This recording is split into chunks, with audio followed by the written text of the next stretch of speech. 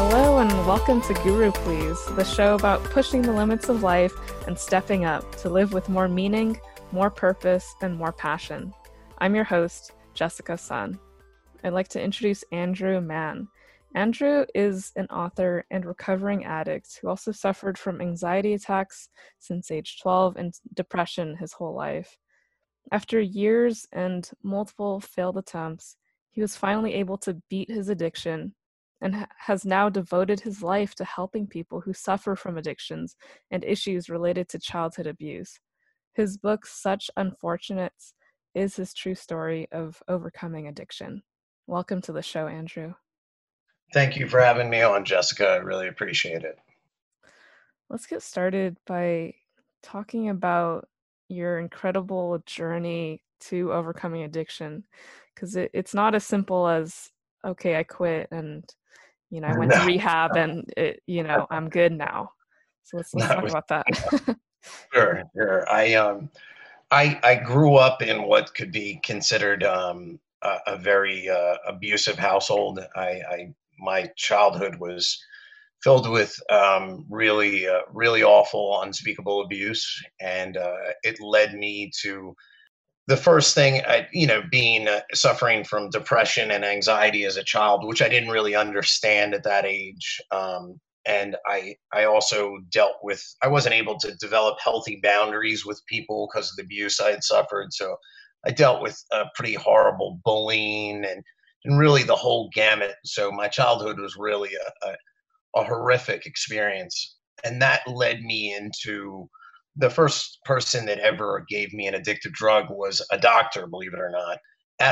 He was doing it out of I was having these horrible panic attacks that were so bad I really believed I was dying. So at age 12, I was put on an adult dose of Xanax, and no one ever really wanted to look at the root of what was causing the anxiety attacks. It was just, you take this drug and it'll make it go away. And at first, for me, that was like, all right, great, this works. I take the drug, it goes away, but the drug wore off. And what I didn't realize is that I'd have to take more and then keep taking it. And then my body would become addicted physically and mentally to this drug. So by the time I was 12, I was a drug addict, whether I meant to or not, I still was a drug addict by then. And the Xanax never really, it didn't deal with the depression. It just sort of took the anxiety away at bits and pieces. So I found alcohol and marijuana, and all through high school, by the time I graduated high school, I had taken myself to the emergency room. And this is with the Xanax, which is supposedly the cure for my anxiety, about 33 times, believing I was dying of a heart attack. Wow. Yeah, it was my insurance company actually dropped me because of the cost of it. Yeah. And we were paying them, so it was a tough situation. But after I had gone to college and I ended up failing out because of everything, and I had experimented with all types of drugs, and it wasn't until I found opiates I really felt that at first it was really the magic key. It took away the depression. It took away the anxiety. It took away all the years of the horrific abuse I had felt when I was under the influence of that opiate. I felt like other people, I believed, felt. I was actually motivated to wake up during the day, whereas before it was just, how can I make it through this day with the least amount of pain as possible? Yeah. I strongly believe children that are abused don't develop brain chemicals like other people do, like serotonin, norepinephrine, dopamine. They don't have the levels that other people do, because I think there's something in their brains. When someone's raised in a loving, happy environment when they're a child, they have normal levels of these chemicals, and they're excited about life and they're happy. For me, it was not like that. I never woke up like, wow, this is what I want to do in my future. It was just, how can I get through this day without the least amount of pain? So when I took that opiate, it was like, wow, this is actually working for me. This is the way I want to feel. And I felt great. I really did. And once I felt that way, I didn't want to not feel that way. And so that led me on a really destructive path where I started doing whatever I had to, which basically meant I spent all my money on it, and then I started stealing when I ran out of money. And when the Oxycontin got too expensive, I ended up going to heroin. And that led me basically from, to going as low as you can get. I ended up homeless on the streets of Camden, New Jersey, which Camden was rated the worst place to live in the country. The most murders, the most drugs, and it was like that for 5 years in a row. So it was about as low as you could get. I almost died from pneumonia, freezing because I was sleeping out in the snow. I got to experience another side of life where you're kind of the forgotten ones. I wouldn't even be allowed into a hospital emergency room when I was freezing because I was a homeless person. And, so I got to see that side of life. And it got to the point where I really had given up on, I was just destined to die. And I was kind of hoping I did die. I just didn't, I was too scared to commit suicide.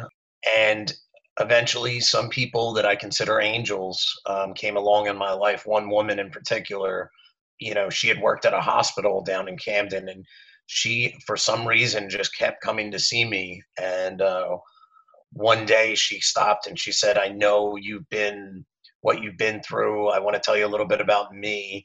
I was abused by my father as a child, and I became an alcoholic, and you have to forgive whoever hurt you or you won't be able to move on with your life. And this woman knew nothing about my life. Mm. And it was like one of those amazing things. I don't know how and that she wasn't afraid of some homeless guy in Camden was still beyond to me, but she was a great woman, and she used to come bring me money and food and clothes. And a couple other men sort of that I met that I also consider angels and I write about in the book helped me to get off the street. I had been to a bunch of treatment centers. I'm leaving that out in the middle that didn't work. And finally, through one other person that sort of refused to give up on me and loved me when I couldn't love myself, she loved me until I could start loving myself. I was able to beat my addiction. After doing that, I knew I had to give back because I really believe if someone was as bad as me can beat this, anyone out there can beat their addiction because I was as low as it could get. I overdosed and died twice. I've been to jail. I've been to rehabs. I've been to the three ends of addiction. And if I was able to beat this, I don't think anyone out there can. So that's my story in a nutshell. Right. And so now I've just kind of wanted to try to help as many people as I could, and that's where the book came into play. That's why I decided to write the book. Wow. I mean, it's just such a stark contrast between what you're saying and kind of like where you're at right now. And I'm really curious, like, what did those people you're referring to as angels really do to help you? Well, the last woman in particular, and I still am very close with two of them, especially. One is an older man that he got me into a local methadone clinic because one of the main things that I had there is I would get so violently ill when I didn't have the heroin that was all I was consumed with. And I didn't care about going to treatment centers. I'd wake up and I needed to find heroin, and then I needed to find more so I wouldn't get sick again. And it was this obvious cycle. And he paid for me to go to this methadone clinic. So it gave me kind of the time to get my head together. It gave me enough where I wasn't searching for drugs all day. And then I kind of said to myself, okay, I'll go into a treatment center and get help for these drugs. If it wasn't for him doing that, I don't think I would have left the streets because it gave me enough time because I had to go down and sort of fill out all this paperwork, and then I had to get on a waiting list and all that stuff that when I was in my heroin addiction, if I had not gotten the break through the clinic, I wouldn't have done all that stuff. I know I wouldn't have. So he was able to do that, and then he found a treatment center for me to go to, which was great. And then the last angel in my life was a woman that refused to give up on me. And she what she did when I was in the treatment. I went to a long-term treatment center, and she wrote me a letter every day I was in there telling me that how much I was loved and that I could beat this. She got me a little like calendar thing where every day I opened it up and she wrote something special about me. And for someone like me, I was never as a child told I love you. Not one time did I ever hear that from parents. Mm-hmm. So when a person would say that to me, I never believed them. And I had never known what it was like to feel love from somebody. So this was the first person that I ever believed really loved me. Um, and once I felt that, she encouraged me to start talking about what was the trauma inside of me, which I swore I would never tell anyone, especially Mm-hmm. as a male. I was like, I'm not talking about abuse in childhood. I swore I would take it to my grave. But Mm-hmm. she talked me into sharing what was inside of me. And that was so huge for me because it was like this huge weight lifted off of me. And Yeah. it wasn't until I shared that I was able to really start healing. So Mm-hmm. before, when I had gone to these treatment centers, they would remove the drugs, but I was still sick. The Yeah. drugs were more of a symptom of something going wrong with me. So I Yeah. would go into them for 30 days. They would remove the drugs, and then they would say, I'd leave the treatment center, and people would say, great, you're clean, everything's perfect. But it wasn't. I was that same person inside dying, and I could never stay clean for any amount of time. It wasn't until I started working on the inside stuff and actually doing therapy for it, sharing it, talking about it, that I was able to start healing and was actually able to stay clean. I see. So yeah, these people kind of got you back on your feet in a sense and helped you like kind of take the next steps forward and then also open up so that you could really treat the real problem, which was inside. Exactly. Yes. Yeah. Well, let's talk about kind of the root cause of addiction because, you know, again, the drugs are a symptom. What do you think is at the at the foundation or the essence of addiction? What I found was the one common bond between everyone I met while in treatment is an abusive childhood or some type of severe trauma that this person had gone through in their life. And there is something, even people would come in and they'd say, I wasn't abused. I had a great childhood. And then 3 weeks later, they would break down and say, you know what, actually, this did happen to me. My uncle did this, and it was just like, it was the one thing in common that every single addict that I had talked to, one way or another, had this. And there was nothing else that I could find that was like, that I could say, okay, this is what they have, genetics, whatever. It was all the abuse was the only thing in common. And it just seems like that when I've seen people get better and get a long amount of clean time, it's when they've worked on that abuse and that trauma that they faced. So in my mind, I think most addiction, there's this idea that people are out partying and then they just are having such a great time on drugs and they get hooked one day and it's their fault. They wanted to go party while everyone else. And that's not what I found. It's people that were suffering and medicating something. And that's how they ended up in this. These are suffering people that needed help, not, you know, they they were treating it as a criminal problem, which is just, let's throw these people in jail and that's going to make them stop. And that never worked. That Yeah. just made the problem 10 times worse, and that's where I think, especially, I want my book to be a great message because a lot of people had written to me and they said, when reading your book, we just see the war on drugs as a complete failure. It's just, it hasn't solved anything, and it's just, I really think treatment centers, it's good that a person can get, they get off the drugs. That's great. But if they leave and that's the only thing they've worked on, the chances of them staying clean for a long time are so slim. It's just, with that stuff inside that they haven't worked on. And so that's what my goal is, to start a treatment center that actually makes sure the people get treatment for the inside stuff before they leave. Mm-hmm. And because I've seen the government they'll send somebody to a treatment center for 28 days or whatever, or sometimes only 2 weeks, or insurance company, and they'll do that multiple times instead of just giving the person the first time enough time to actually get the therapy they need to fix this thing. So they'll pay for it multiple times, short times, but if they just gave the person the treatment they needed the first time, they wouldn't have to keep paying for this. Yeah, it's like doesn't even make sense in a way, right? Well, what does it really mean to like work on those problems? What's the process like?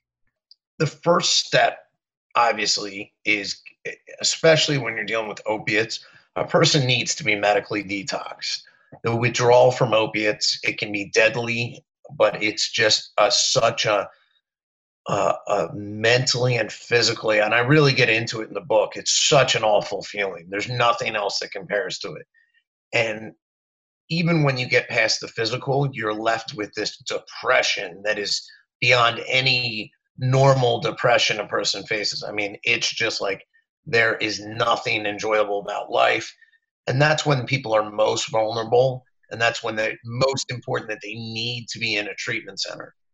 So Mm. the first step is really the detox, and then to be in this treatment center to where it at least takes 30 days before the brain starts coming around, where you can really comprehend things and actually start working on yourself. I'd say at the minimum, they need a 90-day, but a 6-month treatment center would be really ideal. So Mhm. after they get the detox and the physical stage out, then they need to work on the inside. What is wrong that caused them to use in the first place? And they need therapy for this. Mhm. And there's group therapy, there's one-on-one therapy, but actual dealing with that person's case, not just, okay, the drugs were the problem and that's it, and you've got the drugs out and you're good. And Yeah. then there needs to be an aftercare plan set up. So when you leave here, you're going to do X, Y, and Z. Important things. A lot of people get involved in AA or NA, Yeah. or there's other groups like Smart Recovery and some other groups that are out there now, where you're around other people who are just like you and have been through things like you, and you can get a sponsor who will call every day to check up on you, who will take you to meetings. Those things are all highly recommended. Some people don't like those, and if you don't like those, there are other meetings. If you don't like NA, there's AA. If you don't like those both, there's Smart Recovery. So there's other options out there. If somebody doesn't like, if you don't like AA, it's not the end of the world. There are other options to help people, but there has to be an aftercare plan, because you may, I've been in treatment centers where I swore up and down this was it, and I really believed it. But the day Mhm. I walked out of there, all the temptation hits you in the face. And if Yeah. you're not healthy going into that, it's just too much for people to deal with. So they need to have an aftercare plan in a safe environment where they're planning to really focus on staying clean, especially in the first year after getting out of that treatment center. First year is the hardest. And I Mm. would recommend them stay out of a relationship, stay out of it, especially new stuff, anything like that. They need to focus on them for that first year. And so that's probably the steps I would recommend. Yeah, so there's really a lot of emphasis on ongoing efforts to maintain that kind of health and well-being. Absolutely. Yeah. Absolutely. Well, tell me, what have you learned over like all this time about trusting yourself? Because at some point, when you give up on yourself and then you say, "Okay, I'm gonna make that effort to recover," but you fail over and over again, it becomes pretty hard to trust yourself. Oh yeah. Yeah. Oh, What have you absolutely. done to kind of rebuild that with like relationship with yourself? It's been hard because you're absolutely right. It got to the point where I just didn't know. I mean, when you can't really trust yourself, because like I said, I had been there in my mind. I'm never going to use again. And a couple days later, it's thrown in my face, and I've got a needle in my arm, and it's like, how the hell did I end up here? But I, so yes, I had lost all faith in myself, trust in myself. It was just gone. It took a lot of time. It took small things. It took small miracles, and then I would be like, wow, I did that small step, and I actually did this, and I actually got some more time, and it was really a process, a slow process. It's not something that happens overnight, and I'm still not there 100%. There's always, you know, no one is ever cured 100%. It's all gone. So there is always that doubt in the back of your mind. But on the flip side, there's much more, instead of the doubt side being huge and the other side being small, it's the doubt side that's really small now, and the other side to that is a lot stronger. It's kind of Mm, like whatever. It's like the good wolf and the bad wolf. Whatever one you feed more wins, yeah, and I'm definitely not feeding the doubt one more these days. gotcha. So it's really like a series of small steps toward trusting yourself and not something that happens all at once. Yep.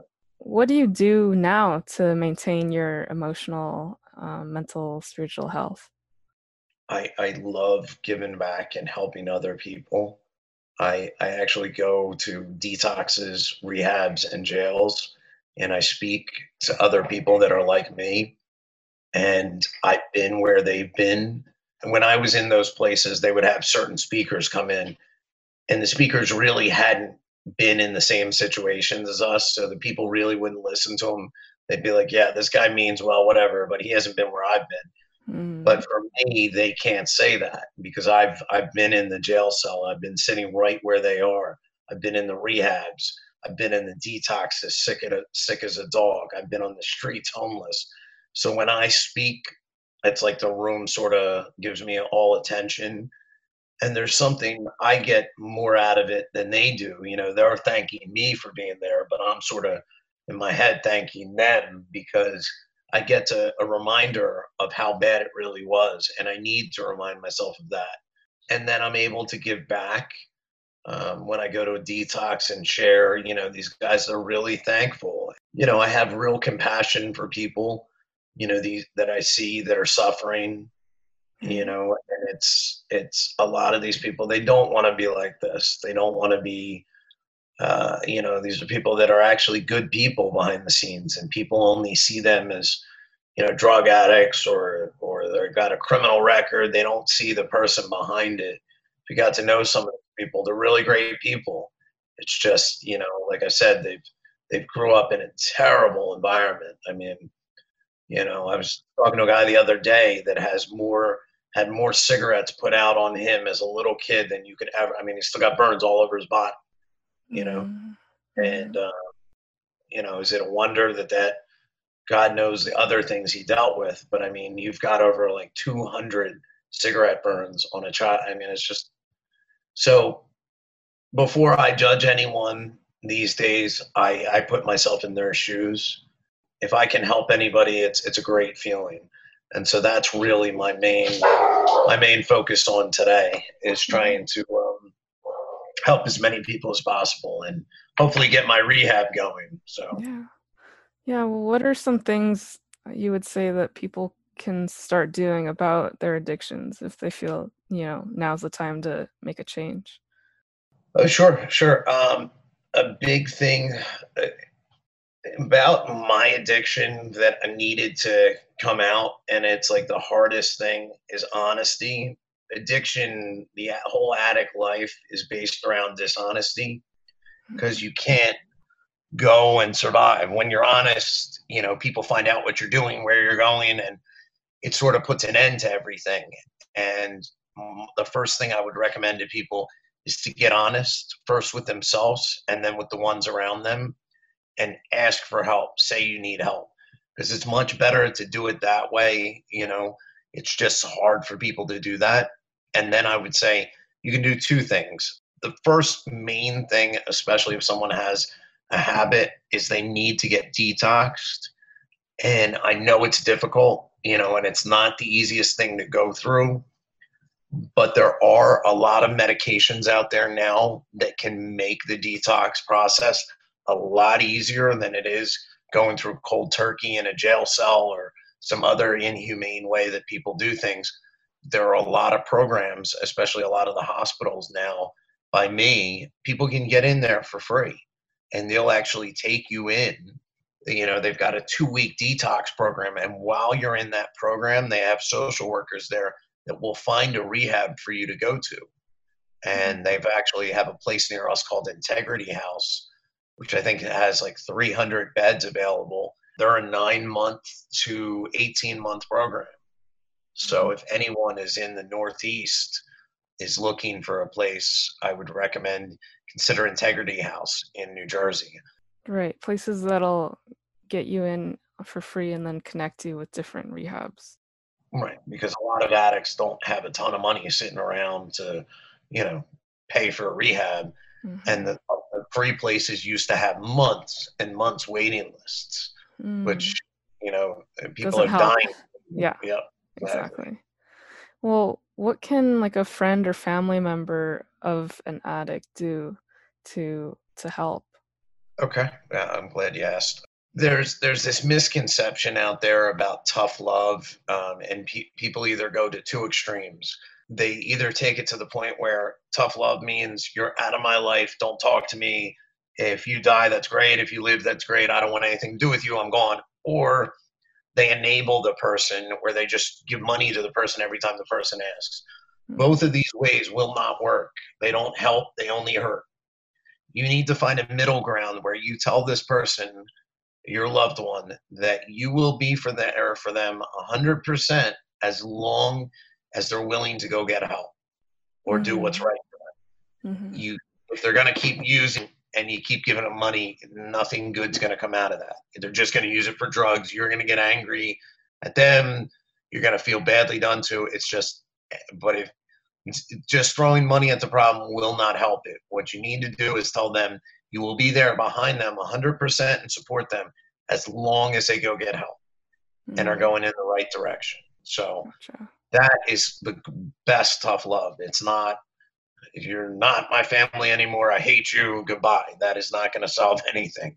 They need to know that you're there for them as long as they get help. Yeah. So really trying to reinforce that behavior where you're basically helping them as they help themselves. Exactly. Yeah. Exactly. Yes. Well, what have you, because you mentioned this earlier, but what have you learned about boundaries and setting proper boundaries and then also your own self-worth? Right, right. No, that's true. I've been able to do that a lot better. When I was a child, especially very young, I wasn't able to really stick up for myself because I didn't have boundaries. That made me a target for bullies, and I dealt with, especially when I was around 9 years old, a horrible bullying to the point. I mean, it was. I hear about these kids committing suicide these days, and it just breaks my heart because I know what they're going through, and I know what it feels like to have, especially at that age, you just think the kids are your world, and the whole world hates you, and so it's a terrible thing. Mm. Um, so I've learned obviously a lot better about once you feel better about yourself inside, you're able to it sort of automatically works where you set better boundaries. You're able to stick up for yourself better because it's not when you feel like a piece of crap inside, you feel if somebody talks down to you or says something that they really shouldn't, but if you feel terrible inside, you're not going to stick up for yourself. What I learned is the better you feel about yourself, the better it is for you to keep a healthy boundary with other people, Mhm. where you're Yeah. not, they can do whatever they want to you.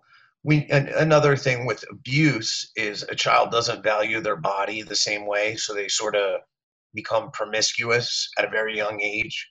And that's kind of been the common theme about abused children. And so that's another thing. You learn to value your body more and just, you're not going to give it away to anyone. It's not the way it's meant to be. That sort of helped, is just finding your own self-worth and feeling good about yourself, Yeah. and building up your self-esteem helps you develop healthy boundaries. What are some ways that we can build that self-esteem in order to set those healthy boundaries? I believe setting goals and accomplishing them is huge for me, because there was a bunch of stuff especially when I was in my addiction, that I would say I was going to do, and I always like half did it and never Mm. accomplished it. Mhm. And that always left me with an incomplete feeling. So I would set realistic goals, smaller ones, and start accomplishing the smaller stuff and say, you know what, I actually did that. I followed through with it. I said I was going to do this. And that's been like, writing the book was big for me, because a lot of people told me I couldn't do it. And so I just set out my mind and I had to do it. And I just didn't stop till it was done. And things along those lines. I've also started to take care of myself physically, because of all the crap I put in my body. So I've started to take care of myself. And when I feel better, that I feel like I'm eating better, and drinking water, and not, fried foods and stuff, I feel better about myself inside too. So that Mm. that also helps as well.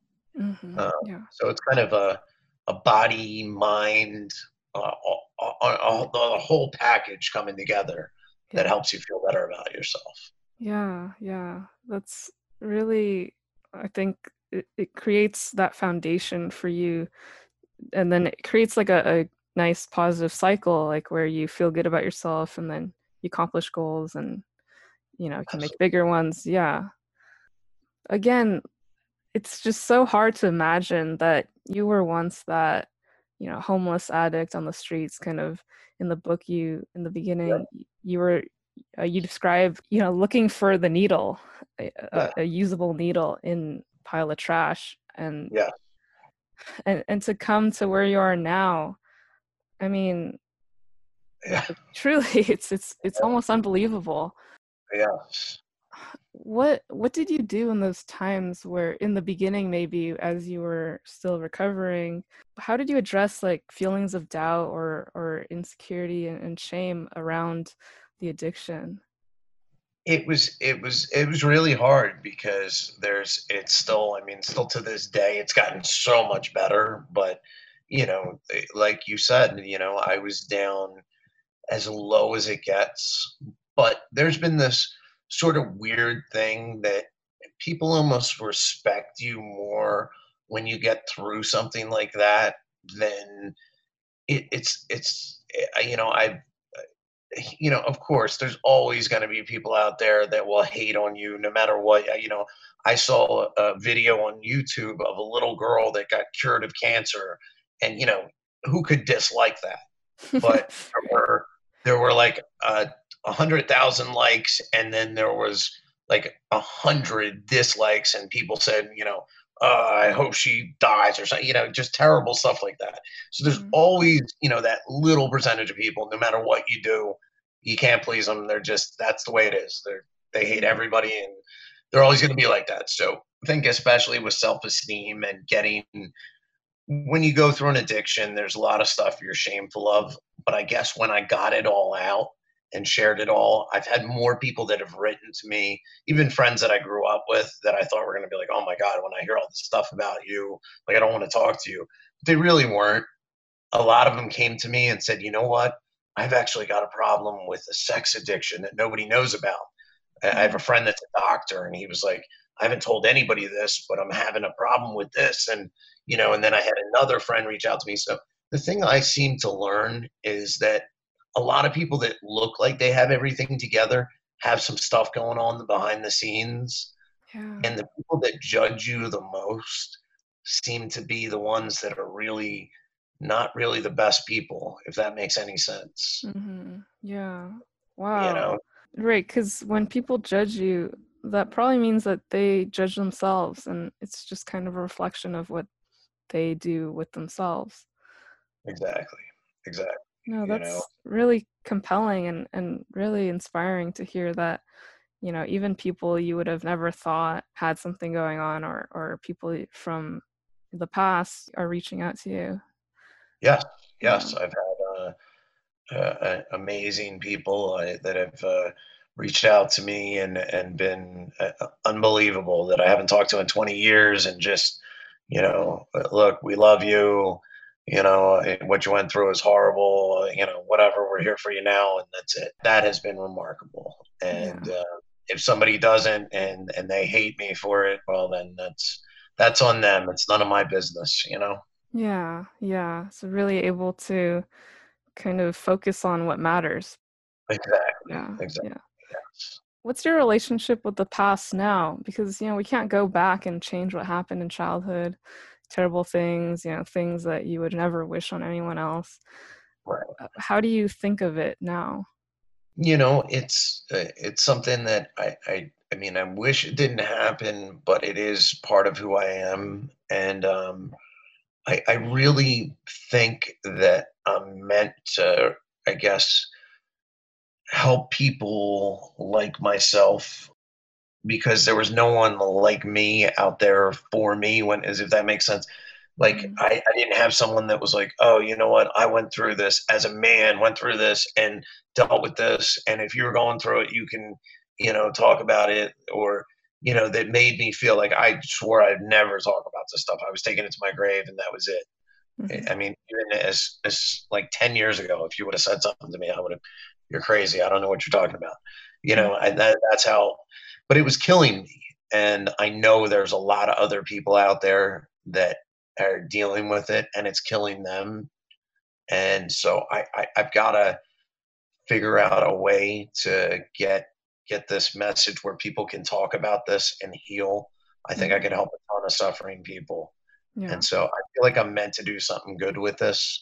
I just haven't figured out exactly what it is yet, but I really feel like I went through all this suffering and hell so I can help a bunch of people not go through it. Wow. Yeah, you've really created your own meaning for what happened. Yeah. And rather than being a victim to it, you're using it to empower yourself. Right. Right. Yeah. No, that's beautiful.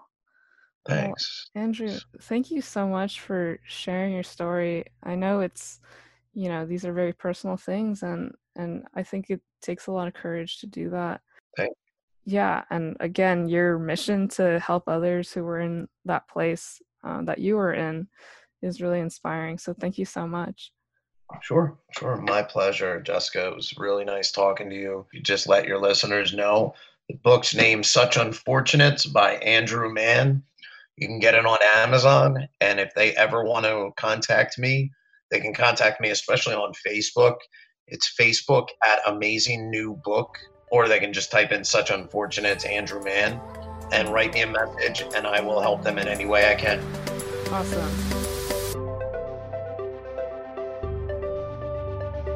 Hi, friend. It's Jessica here. Hey, I want to get to know what you've been finding helpful in these podcasts. So feel free to drop me a line, jessica@guruplease.com. Let me know what your favorite show was, anything you've been finding useful, tips that you've been implementing in your own life. Because our mission really is to provide value so that you can live a better life. And we would love to hear your feedback. I'll catch you in the next episode.